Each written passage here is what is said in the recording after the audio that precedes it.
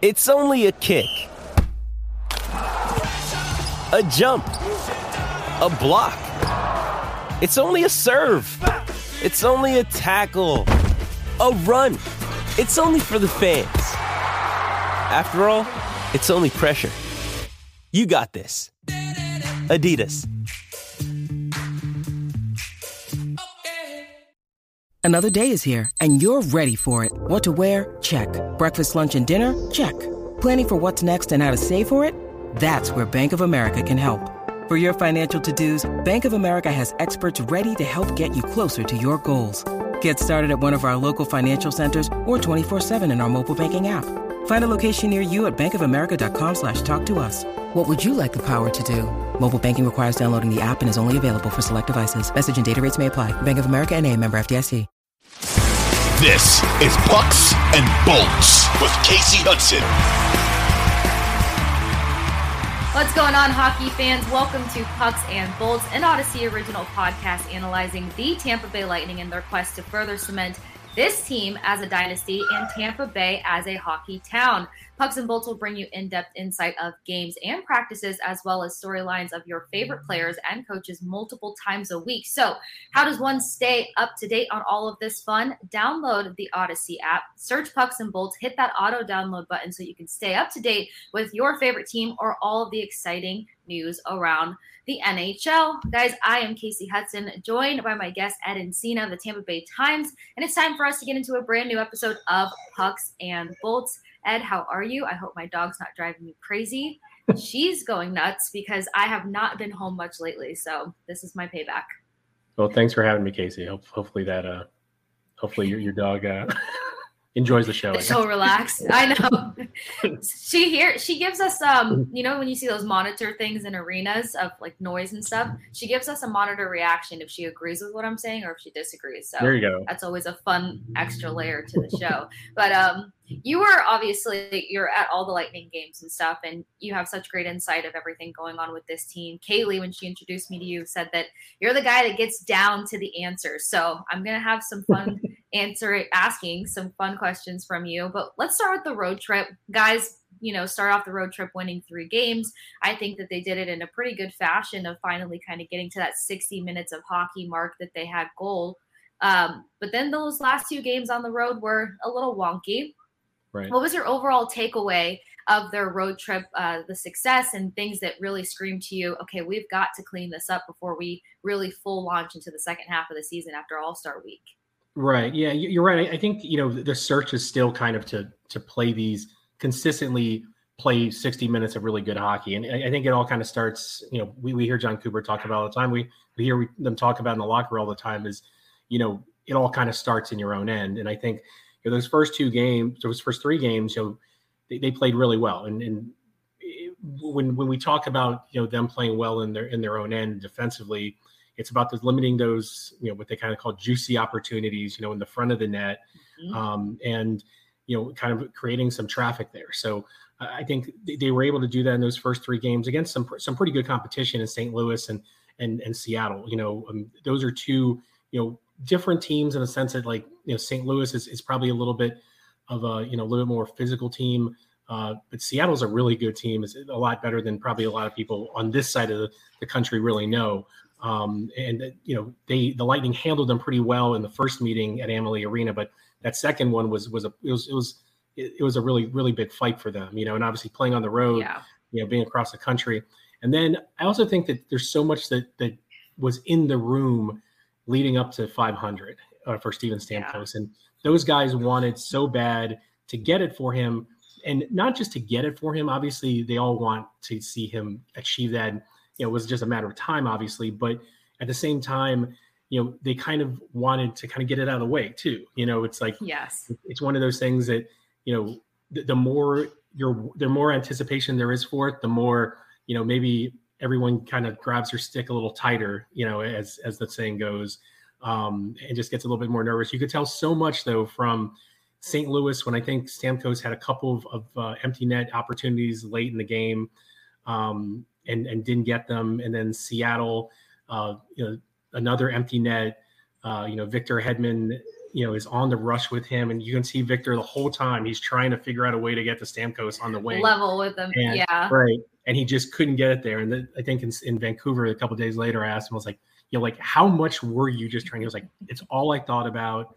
He was like, after I scored the goal, I looked right up to the replay board to see if there was any way to get it to him. I just couldn't figure it out. So that's an example of how much those guys wanted to get it for him, not just to get it for Stammer, but also to like kind of put all of this anticipation aside. Right. And, but in the end of the day, it was probably better. Like, I honestly think that getting in the way that he actually did get it is a lot better than one of these, empty net goals at the end of the game. That's kind of an afterthought. I mean, Vancouver, to be honest, was one of like, we've covered, Stanley Cups, we've covered these huge games in the postseason, but like seeing that moment in Vancouver, which is so awesome because, it happened early. It happened on a goal that was a legitimate goal.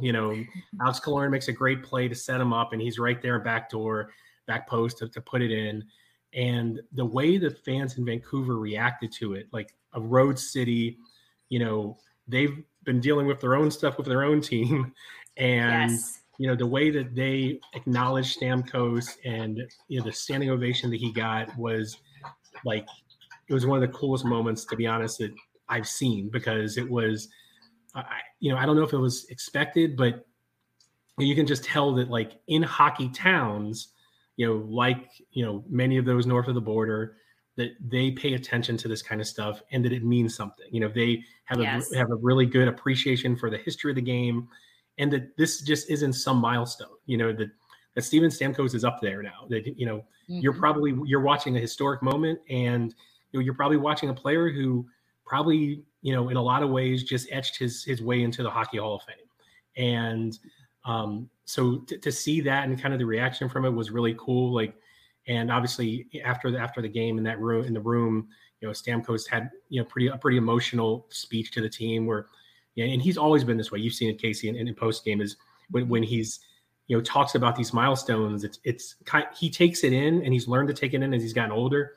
But he also kind of, the people he thinks about are the people that, were the people that set him up on those goals. Like, he'll never forget Alex Killorn. Like, not that he would normally, but, he'll always remember, that goal and that setup and the move that he made to set him up and everything like that. So, getting back to the road trip, though, I mean, I think there was so much that encompassed those moments. There's the anticipation, and probably there's a little bit of a letdown too after that. I mean, you have this high. Everyone asked Stamkos, I think, the other day, and here in Tampa, it's like, well, how did you celebrate? And he's like, well, I really didn't have a chance to celebrate because we were on a flight to Edmonton to play the next day. And moments later, there was a little bit of, they really didn't have their legs against Edmonton, and against a team like that with that much skill and that much speed, to not have your, A game or, 100%, that's going to put you behind the eight ball, no matter what. And then, the Calgary game was one that, it was kind of an interesting one because they just kind of, fell behind early. We're kind of chasing it the whole way through.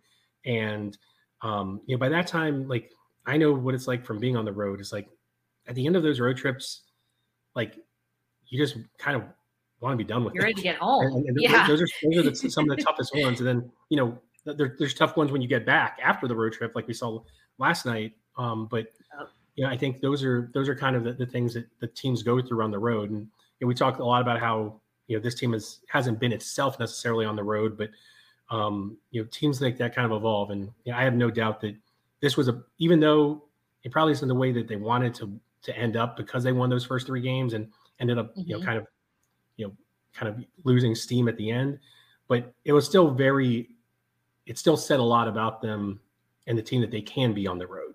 And, they'll have another, big West Coast road trip coming up after the break. I think it's, Dallas, Colorado, Phoenix, Vegas, somewhere in there. Vegas, right? So, they'll have another opportunity to go out there for a long stretch. But I mean, let's remember that the real, when you look at this team and you look at how they kind of galvanized, it all kind of goes back to the bubble in 2020 when they were on the road by themselves during the pandemic. It was all about them, but they were away from everything.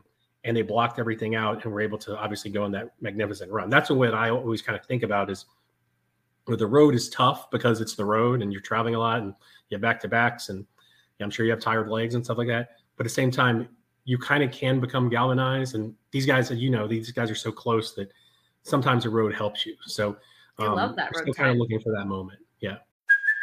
Hey, it's Kaylee Cuoco for Priceline. Ready to go to your happy place for a happy price? Well, why didn't you say so? Just download the Priceline app right now and save up to 60% on hotels. So whether it's Cousin Kevin's Kazoo Concert in Kansas City, go Kevin, or Becky's Bachelorette Bash in Bermuda, you never have to miss a trip ever again. So download the Priceline app today. Your savings are waiting.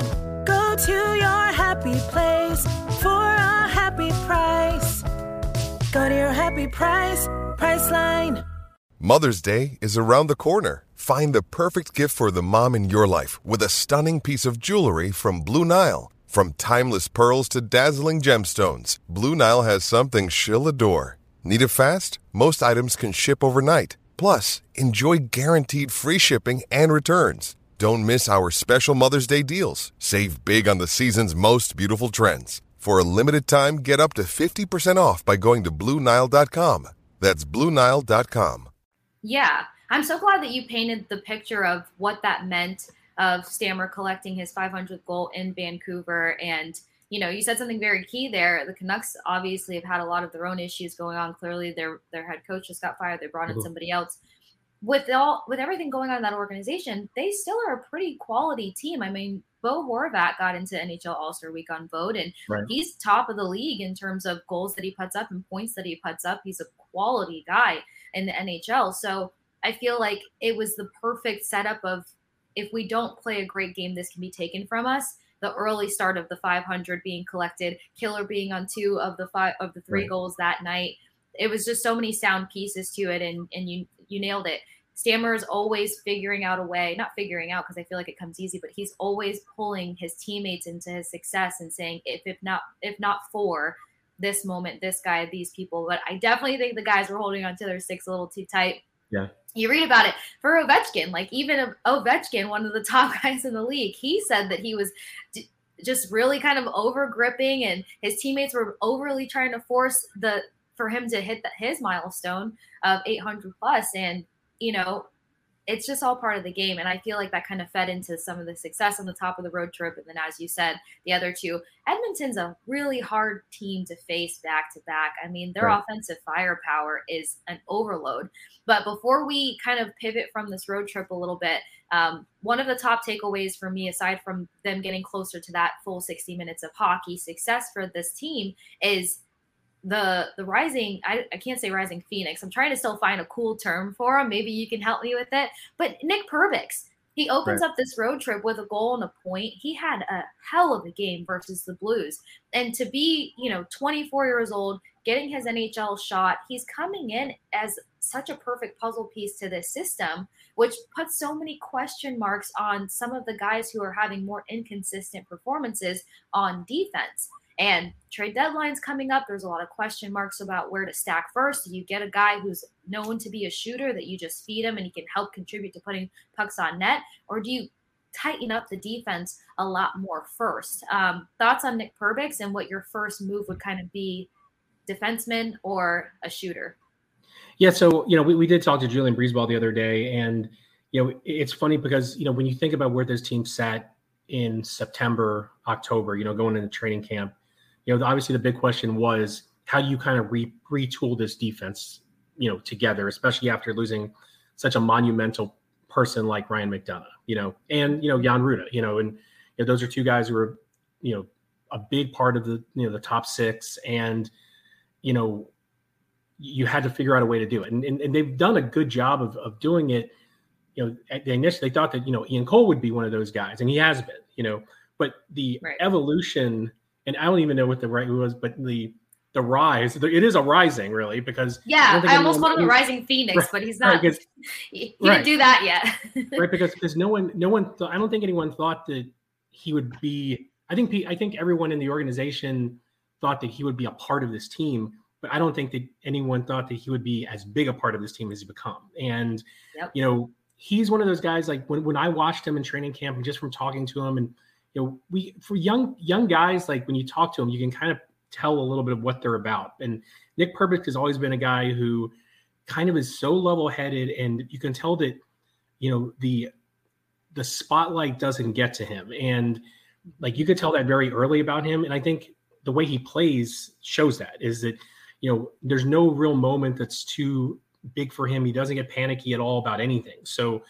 and I think that's what's allowed him to not just be a big part of this team, but be a part of it where you're comfortable putting a guy who has 45 games, less than 45 games under his belt, along with anyone. You can put him with the Victor Hedman. You can put him, you have to play a totally different game playing with Victor Hedman than you do playing with, Ian Cole, or, playing with even Mikhail Sergachev, but so he's become one of these guys who you've really kind of, he's become trustworthy very quickly. And that's one of the reasons why, they wanted to lock him up, because, any opportunity you get to get a player at a cost that you can dictate that's cost friendly, you have to do it if you're in the situation the Lightning are in, because they don't have that cap space. So Nick Perbix has kind of been the perfect storm to kind of help them with the cap situation moving forward. So, he was going to be a restricted free agent at the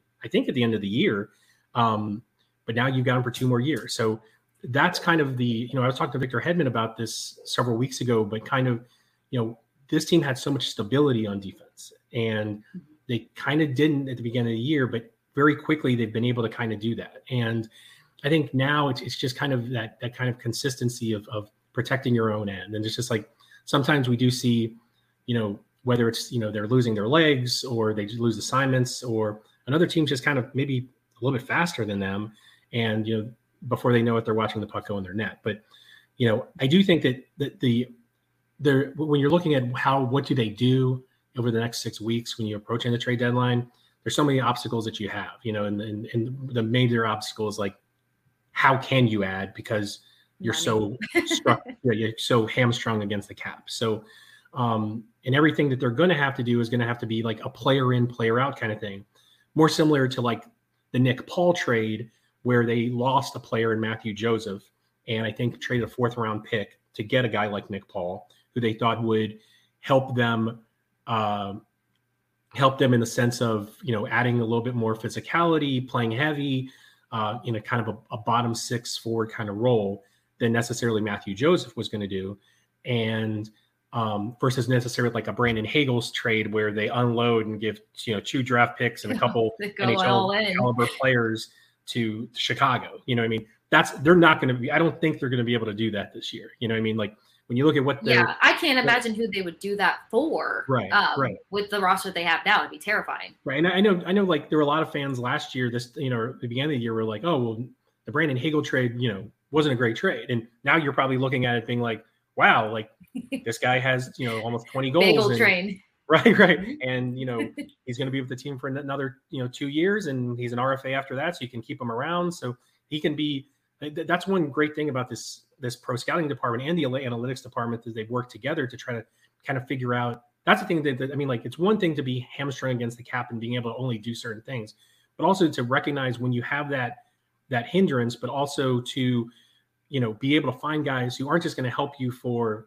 this run, but help you down the road, and obviously, there's so much stuff that goes into it. I think a big part of it is too, is the room, like you talk to Brandon Hagel and you talk to Nick Paul, and the first thing they talk about is how they were shocked at how welcoming everyone was. We're such a veteran room with a bunch of stars in it, and how they felt so welcome. Like, whether that, like their girlfriends and wives were getting calls, like welcoming them to town, and, hey, what do you need? Like anything you need, let us know. So, that's a big reason why Nick Paul decided to stay. He was like, I want this to be home for my next 7 years. So, they're so good at all of these things and they have to be, because of the cap situation. But I do think that if they're going to do something, it's going to be a similar kind of trade to like a Nick Paul thing. And it's going to be kind of one of those guys who you want to kind of play a bottom 6 kind of role, and kind of be a guy who can, play a heavy style of play physical, but also is going to play a responsible level, get puck, the whole cliche, get pucks deep and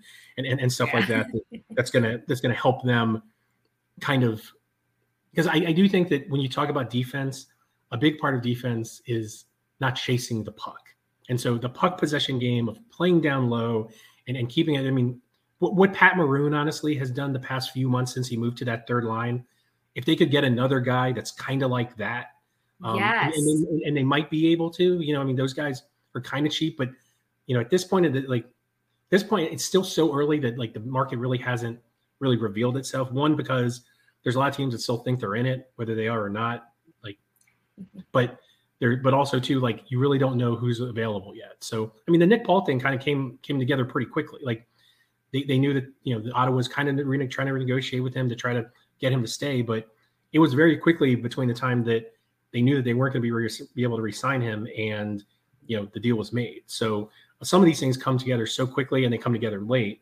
But yeah, like I think if that's kind of the thing they're going to do. I think they'd like to kind of upgrade that kind of fourth line, another option kind of on the fourth line, yes, third line kind of guy that they can kind of that kind of plays that kind of heavy kind of puck possession kind of game. Because that's all too, like those are the guys that kind of help you win in the postseason, mm-hmm. Blake Coleman and Blake Coleman's a 20-goal scorer, but what helped the part of his game that helped them win a cup was the way how physical he was and just like how much of a gnat he kind of was and stuff like that on the defensive end. Obviously the penalty kill for guys like him and Goodrow, like guys like that, I think those are the kind of the guys that you look for, but obviously they're not going to be able to spend first round draft picks to get them like they did, those two guys. So. No, please save those. But I'm actually glad that you mentioned that comparison because I often think about a guy like Barclay Goodrow and how he wasn't talked about enough. He may have not been putting a bunch of pucks on net, but in the same sense, he was doing enough of it's the small details, right? And sometimes those small details are what help these guys win the most important games. Sure. And so I think that's what would help contribute to that bottom six, as you've mentioned. And also, speaking of Pat Maroon, in my personal opinion, or at least from what much I caught, I felt like a big turnaround for him was that road trip where they opened up versus the Buffalo Sabres. All of a sudden, he was helping with the puck management. The giveaway total still freaks me out, but mm-hmm. It's that sound hockey that, as you said, helps the defenseman. So maybe the goal is to find another sound player that can get the small details done, maybe more strong of a two-way player because we don't have as many two-way guys as you did when you had that third line, the year before last. Yeah, I think just adding on to that, I think that like they'd like to see more contributions in even strength from like those fourth line guys. Yesterday we see Corey Perry get a couple goals on the power play, but they really haven't gotten that balance top to bottom. And I think in the postseason you're gonna win because all lines are involved. Nikita Kucherov and Steven Stamkos are scoring goals, but you're going to need those contributions even more from those bottom line guys, and you're going to need them in even strength. You know what I mean? Like, mm-hmm. Like I said, it's great that Corey Perry got a couple goals last night, and those were really cool because he's such a presence down there in front of the net. But like they just need a little bit more, and like they've tried to tinker with it. Moving Maroon up, moving Mestikov down to give a little bit of speed there, and I just don't think that they've necessarily gotten enough from that group. I mean, I love how the third line has kind of evolved with Colton and Paul and Maroon because I think that those guys I think they just kind of feed off each other. And then that's the thing, like when you're switching pairings, you're switching lines and stuff like that, you're trying to find these three guys that work together. But when you think about it, when Maroon first came up, he learned a lot from playing, a heavy game from Pat Maroon. And Nick Paul is that kind of player, and he's do it all Nick Paul. He can basically do whatever you want him to do, put him in whatever position that you can put him in. So I like how they've kind of evolved that line. And I just think now it's kind of that fourth line that they just need a little bit more contribution from, right now. And if they look to do something, it's going to be kind of, where do we kind of do this? Now, obviously another factor here is Rudolph Balcers, who's coming back from injury pretty soon. He was on I think he has 2 games left on his conditioning assignment in Syracuse. So they'll have to make a decision on him too pretty soon. He's one of these guys who kind of like Nemestikov a little bit, is like has some speed to his game. He can play well with the puck, but really hasn't,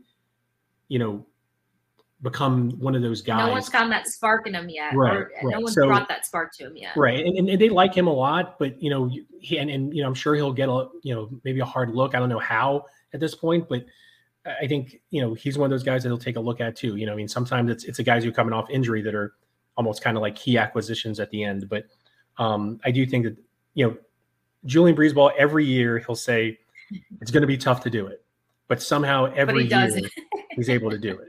And it's always a guy who like helps them get, where they need to get. So in Breezeball, we trust with some of this stuff. But like I said, I think it's still, 6 weeks before, 5 weeks before, whatever it is, it's still pretty early because I think the market hasn't really kind of found itself.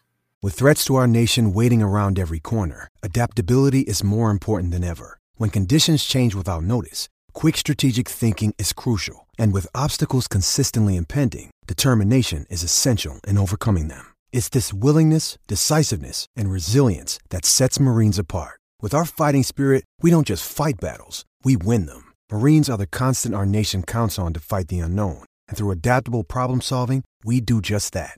Learn more at marines.com.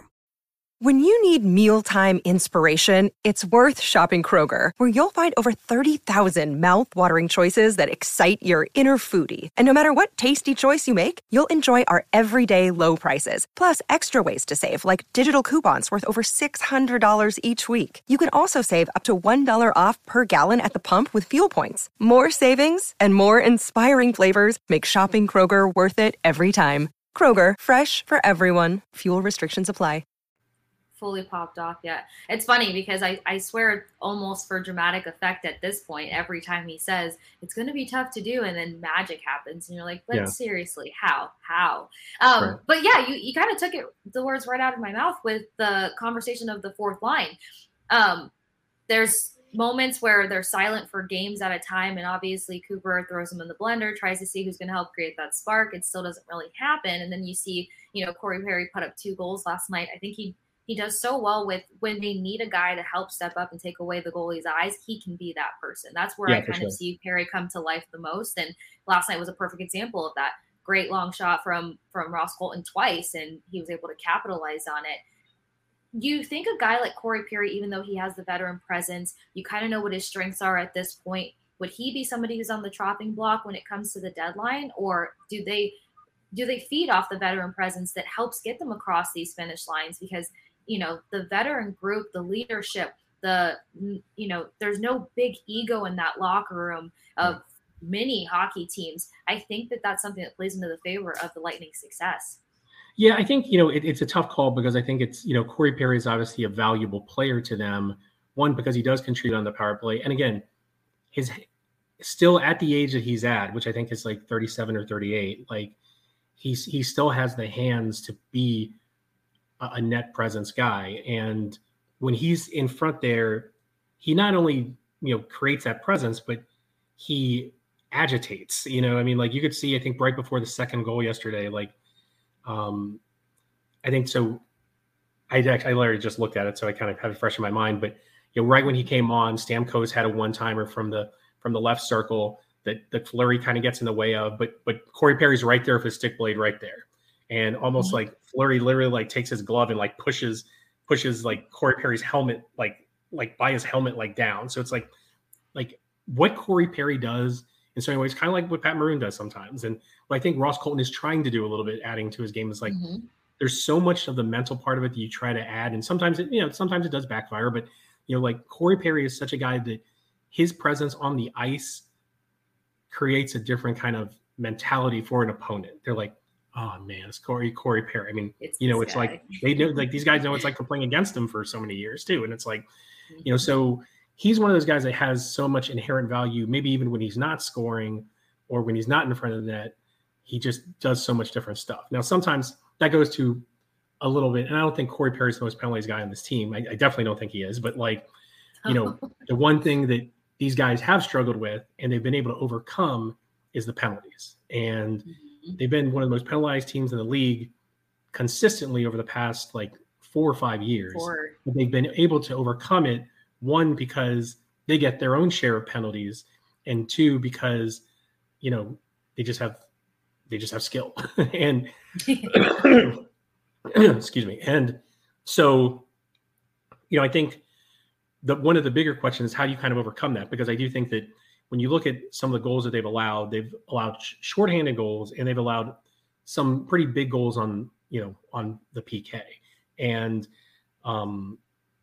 so are they good enough now with all the turnover to kind of overcome some of that other stuff, but to answer your question, like, I don't know, I don't know who you pluck out of that, bottom line or anything like that. I mean, I think it's probably more about the guy you get versus, who you replace, but also trade. Yeah. I mean, that's kind of the guys that and what they're more comfortable with. Cause they're not going to try to move a guy when, if they don't think that's going to make them an all around better team, but also better at each position kind of, Gotcha. This is what Corey adds with net presence, agitating, blah, blah, blah. So if we lose that, then what are we getting in return that's going to make us a better team? But I see.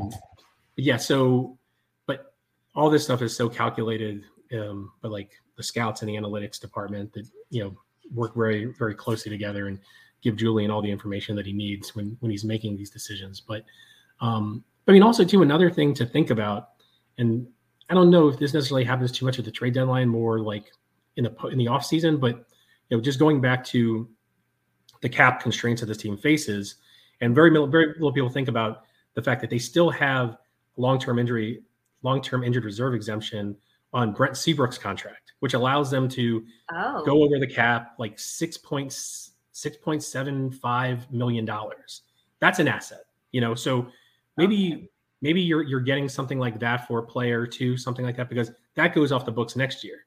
So as much as right now, I think they've committed $80 million of an $83.5 million cap to 14 players, only 14 players that are signed right now. So you're going to have to either make some drastic cuts or acquire some kind of long-term injured reserve cap space, to even get under. So, there's what Breezewell calls this cap gymnastics that they have to perform, but that's also something too that could be, at play. Like I said, I think that's teams mostly trade for that in the off season. I mean, that's what they did to get the Seabrook. I think it was the Tyler Johnson trade with Chicago to get that dead contract money back.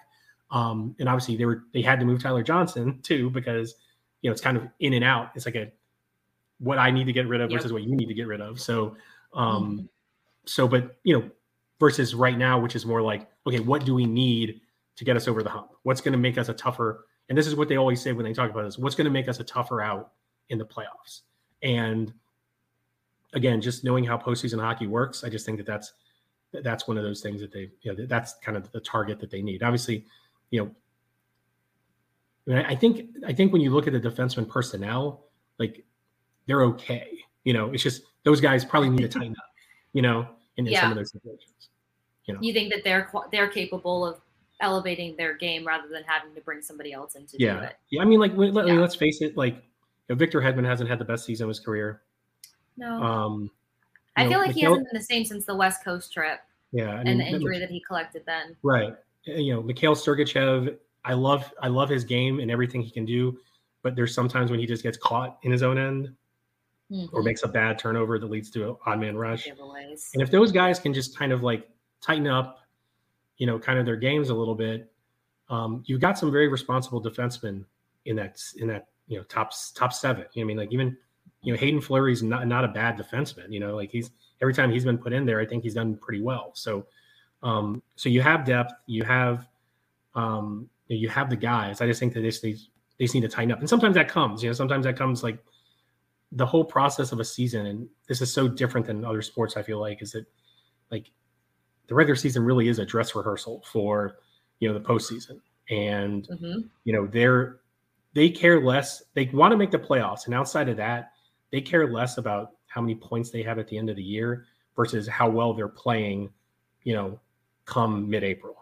when the postseason starts. So, and we've seen that in years past with even what they've overcome and then gotten in the postseason, whether it's, you get all of a sudden, boom, here's Nikita Kucherov after being away for a year, or what they had to overcome with missing Steven Stamkos the year before that, so there's a lot there at play, and it all kind of comes to this grand finish line, once the postseason starts. So there's nothing really to worry about. Like I said, the goals that they've allowed are a little concerning, but because I think before last night it was 3 goals a game, which is the most that they've allowed through 45 games in the John Cooper era.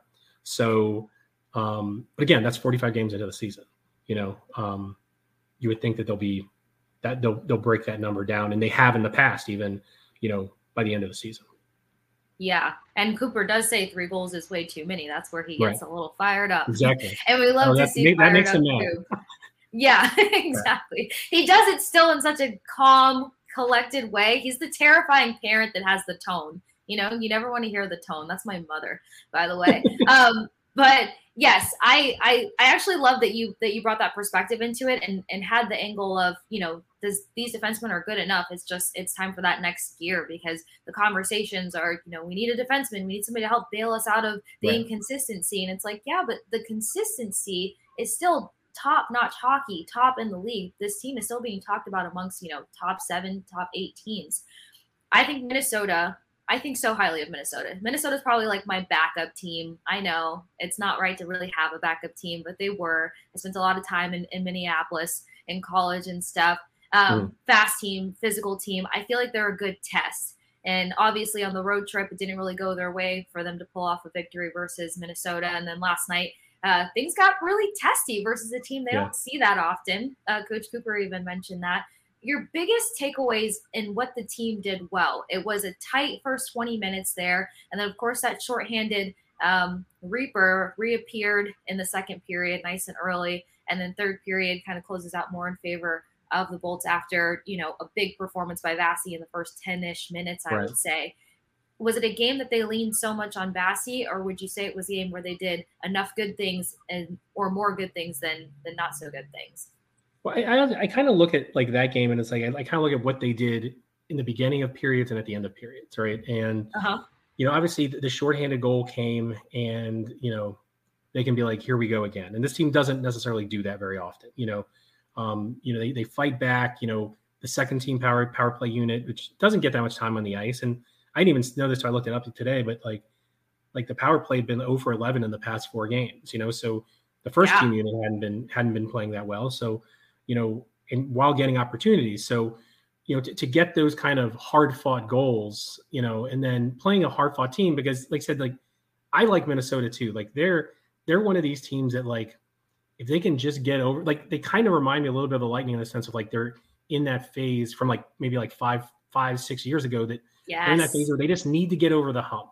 And to them, the hump has been St. Louis. Right. But, if they just get over the hump, get to a conference, get through a conference final or something like that, they can be a really dangerous team for years because they're young. Yep. They have skill. They're physical. They're not afraid to play anyway. They've got good goaltending, and they're kind of almost developing that swagger, that good teams really need, and that only comes by winning and winning in the postseason. So I do think that they're one of these like sneaky like sleeping powerhouse kind of teams that once they start getting that they're going to be around for a while. And obviously you have the star in Kaprizov, but like I like some of their young players too. I mean, Eriksson X, the guy who I like, I've been like Sam Steele, like some of these guys that they have. Yes. Addison's a guy that like, in that game in Minnesota, like he was rifling shots like Victor Hedman from the point. They've got some guys, and so I think one thing, there were a couple of things that kind of came into play going into this one was one, I think they had a sour taste in their mouth from the way the road trip ended, and they want to get back on ice. They knew that, as they've talked about, that, it just put more pressure on them to play well at home against 3 really good teams. I mean, it doesn't stop after this. They got Boston tomorrow, and they've got the LA Kings on Saturday. So, this is a stretch where, you look and you're like, okay, if we're going to get points, we're going to have to really fight for them.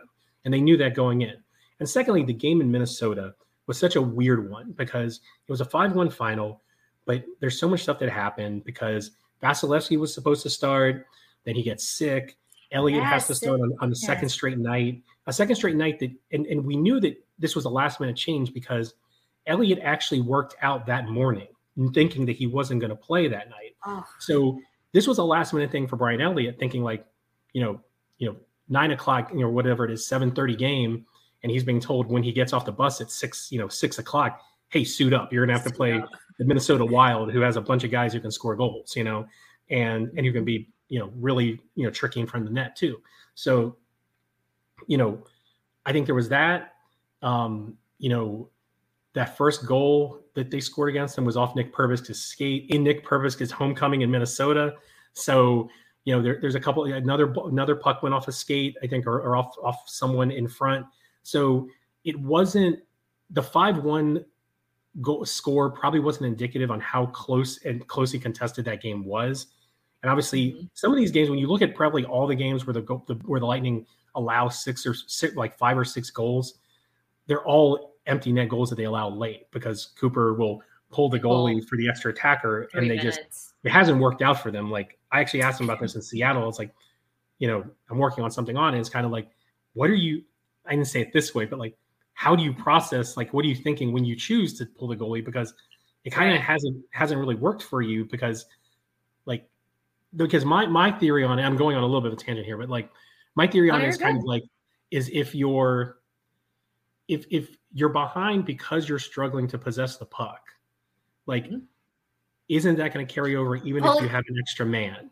And his theory is that there's sometimes when he senses, and he's very thoughtful about it, as John Cooper always is, it's like you take a gauge of the bench and like how they feel. And it's like, so if you feel that they just need that little extra push, or if you feel that like they just need that, like we need another body out there to even have a chance to get back in this game, that's when you do it. But like my thing was like, well, you guys have been chasing the puck all night, and then all it takes is, which is what happened in Minnesota on the empty net goal, is basically, they're in their zone and a puck to the point skips over Ross Colton's stick, and it gives, the Wild a breakaway goal that made it 5-1. And so like all it takes is one thing. And if you're not feeling it, like you're not feeling it, like it's not going to change in the third period because all of a sudden you got an extra dude out there, So like I've had some conversations with him about that. But that game, to make my point, is that game wasn't necessarily as defeating as it looked, what the score indicated. And I think they wanted to show that, you know what I mean? They wanted to show that like that was kind of fresh in their mind. It was only like 3 weeks ago. So, they wanted to show that, like, for a team that's so good and has accomplished so much, there's amazing how much these guys do still play with a chip on their shoulders and with every single thing they do, and you see it in practice, like there's guys like Victor Hedman who hate to lose in like, small ice drills, in the middle of practice. Like they'll complain, they'll talk trash, if Vasilevsky lets a goal in, he's in practice, he's mad, so like, and that's one of the reasons that they've gotten this far. But, I do think that there was a couple things at play there that, mentally that they came into this goal with kind of a little bit of an edge, and they started off slow, no doubt. But they kind of got their legs later on. And, when you get, honestly, I think when you get 2 goals from your second team power play unit, it does give you a boost, because you can, you're not going to always get it from your top guys, and to get it from, those guys, to get it from Corey Perry, to get it from, Ross Colton being a big part of that, I think it kind of helps you. And then they withstand that surge early in the third, where Vasilevsky basically just like keeps them in the game.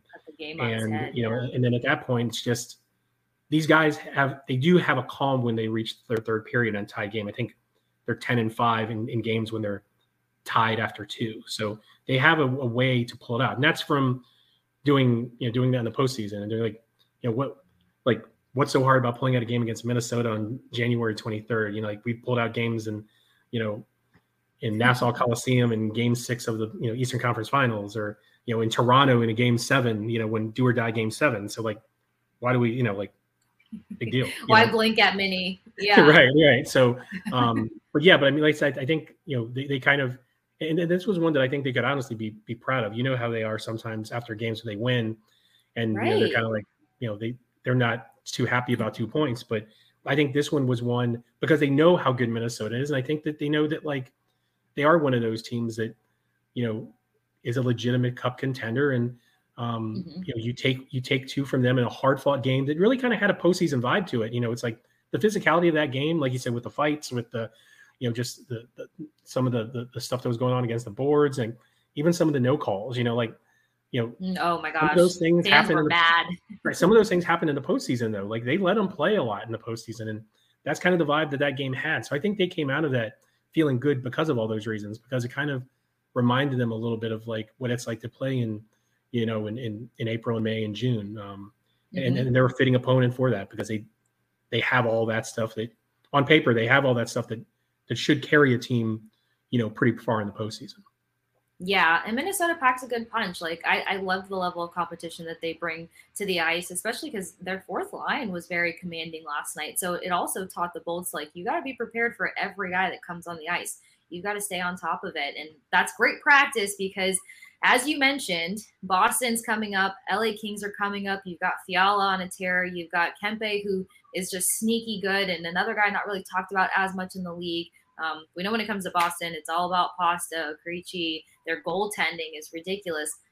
Predictions for versus Boston. Do they pull off a W versus the Kings? Do they pull it off?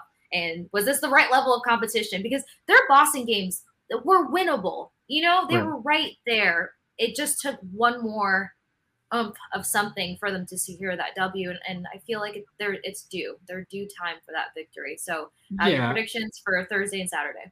I think carrying over into like from coming off of this game and coming off the road trip, like I do think that they're not going to be, they're not going to sleep on Boston. Not that they would normally, but like, they know the value of these points, and when you look at the schedule, you kind of look at it in different ways. You want to get points going into these breaks. Like, you want to leave like these pauses and kind of like feeling good about yourself. And it was the same thing of, I thought on the road, one of the worst moods that they were in was after they lost in Detroit. And it was the last game before the Christmas break. And it was supposed to be the second to last game, but they had found out before the game that the game in Buffalo was going to get postponed because of the storm that was coming to Buffalo. But they were in the worst mood in that locker room. I had a tough time getting a player to talk into that locker room because they were so upset about it. And they really do like look at it in that way. So I think they've looked at these three games as kind of this grouping of really tough games against tough teams that they're going to really have to fight for. And I think they're going to know that, versus maybe, I want to say maybe the game in Boston was the second half of a back-to-back, or the first half. I want to say it was the second half of a back-to-back. I think they played in Philly the day before, I think. And the only reason I remember is because I think my flight, I got really messed up on my flight. And I literally walked into the TD arena like an hour before game time. So I think it was oh my God, a game that was like, I think I was flying in from somewhere else. So commercial travel is really tough these days, for the record. But it's gone downhill, that's for sure. Right. So, but I don't think they're going to sneak up on them. So, I mean, obviously they're Boston too. They're the best team in the league right now. But I think I think you're going to see kind of that physicality too. You're going to see them bring that out in each other. Minnesota was, maybe it's a little surprising because, like you said, these are teams that don't see each other very often, even though they saw each other, earlier this month. But there's no love lost between these teams from years. And for the most part, the thing about it that carries over is that it's the same cast of characters in a lot of ways. So these guys have histories, and they all kind of they've fought these battles before. So I expect another kind of one of these tight games where you're going to see a lot of skill, but it's going to be tough to find space and time. And like, I think the big thing is going to be, how do some of the Lightning skill position players try to find that? How can they kind of grasp that? Whereas in the Minnesota game, it was tough to find. I think Stamkos had like 9 shots, and he actually has that big goal. But like, some of these guys, Braden Point, Nikita Kucherov, like, Braden Point's at his best when he's able to like think entering the zone and react and like come in and create his time and space. And sometimes he doesn't have it, and he just dances around guys, and we're watching the clips of it years later. But I think that's going to be kind of the key for some of these big guys to kind of find the scoring opportunities, but also not like be so tactical about it. Like, I think we've seen sometimes where some of the top lines, they kind of can, let's face it, they pass too much, right? Because they're looking for the perfect shot versus just like, the way they got back in this game last night was put pucks in net. Just put pucks on net and, really focus on your retrieval game, keep possession in your zone, and it'll all work out. And I think against a team like Boston, that's important. And obviously, I think the one thing that was lacking in some of those other games is just kind of the coverage in their back end. Like I remember some of those games was just like, I think the game in Boston, the goal that Pasternak scored was just like there was no one even close to him, and so like get back to the protecting your front of the net and playing from there. Like start there and go out, and that'll even create your own offense too. So I think that's a big thing. And I think we'll know a lot about them from how they play early on. I think if they're protecting the net and they're not giving Boston all those scoring opportunities that maybe they have in some of those other games. The game in Boston is the one that sticks out to me the most, is like the one I just feel like they were completely outshot, and they just weren't like, they were just kind of like outmanned a little bit, and like sometimes. Yeah, it took the third line to kind of give them Right. any sort of synergistic action going. And even then, you can't heavily just rely on the third line. And that third line looked different than what it looks like now, obviously. Right. But So, the remaining factor being Pat Maroon, who can Right. be a little better with the puck management situation. Yeah. right. Yeah. So I think honestly, when you think about it, like it kind of just starts literally right in front of their own net, protecting that area, and going out from there. I think they do that. I think it's gonna be like probably one goal game, barring empty netters or something like that. But like, I think if they play that way, they can win this game. And, but I don't think they're gonna win a game that's gonna be like a 5-6 game. I think it's got to be like a 3-2 or 2-1, something like that. I'm seeing like 2 goals each in an overtime. I feel like we're can due see for that, yeah. just a panicked overtime. And why not do it versus Boston? And then the LA Kings, you've got Fiala, you've got Kempe, you've got Kopitar, and a few other sneaky guys in the mix there. But I feel like they do well with containing teams like the LA Kings, because it's not like they're the fastest team out there. They just have a skill set to them to where if you give them any sort of time and space, they can take advantage of it. So any thoughts on if they're going to pull off another W or a W on Saturday, or if they let that one slip through?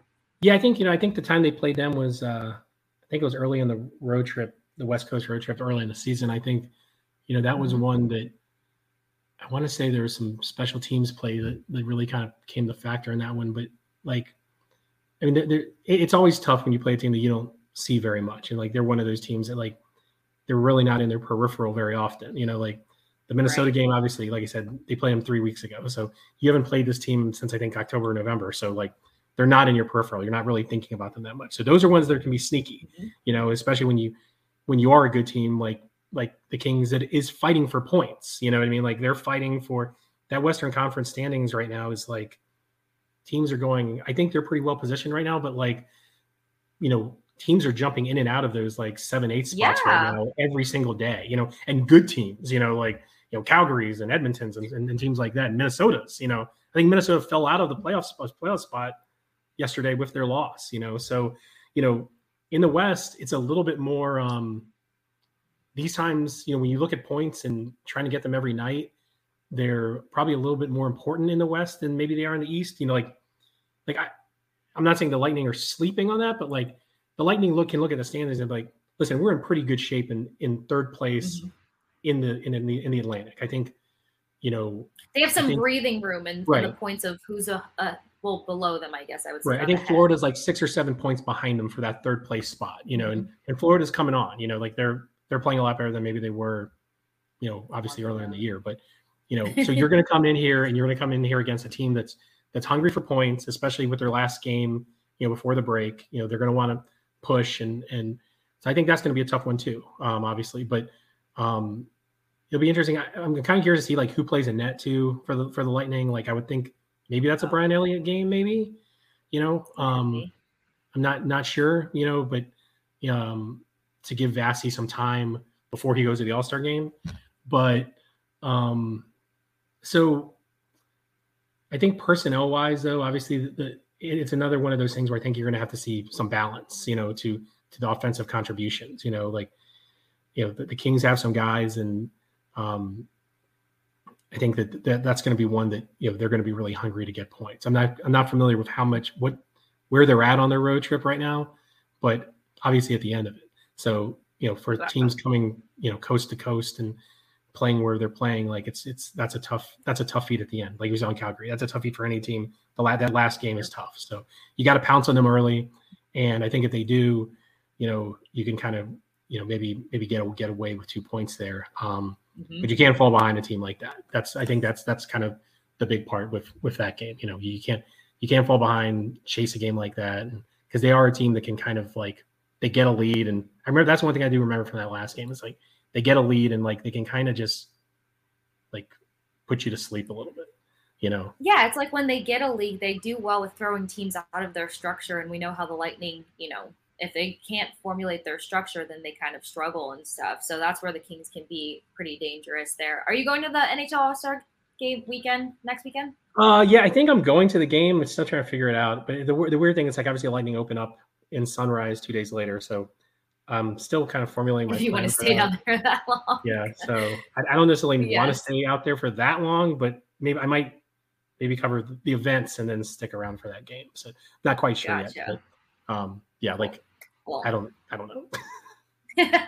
Well, you do a lot of traveling, so you have all the room to figure it out. At least it's one of the funner parts of the season. I finally get to go to my first one. I've wanted to go for years, so I'm soaking it all in. But Ed, thank you so much, not only for joining us, but just the amazing perspective, the insight, so much information. Guys, be sure to follow Ed Encina, because not only is he at every single practice, but he's got all the information that you are going to want regarding your favorite team, the Tampa Bay Lightning. And yes, I said your favorite team. In order to catch this episode with Ed and to catch Ed's content, check out his app right there, if I can point in the right direction, to hit him with that follow. Follow us at Pucks and Bolts, as well as downloading that Odyssey app, searching Pucks and Bolts, hitting the auto download button to stay up to date when we have amazing guests like Ed on, or when we have episodes doing recaps, breakdowns, or previews of any games coming down the pipeline. And as you guys know, we're going to be bringing you all of the entertaining insights when it comes to the NHL All-Star Weekend. So download the Odyssey app, search Pucks and Bolts, hit that auto download button. Thank you so much for joining us for a brand new episode of Pucks and Bolts.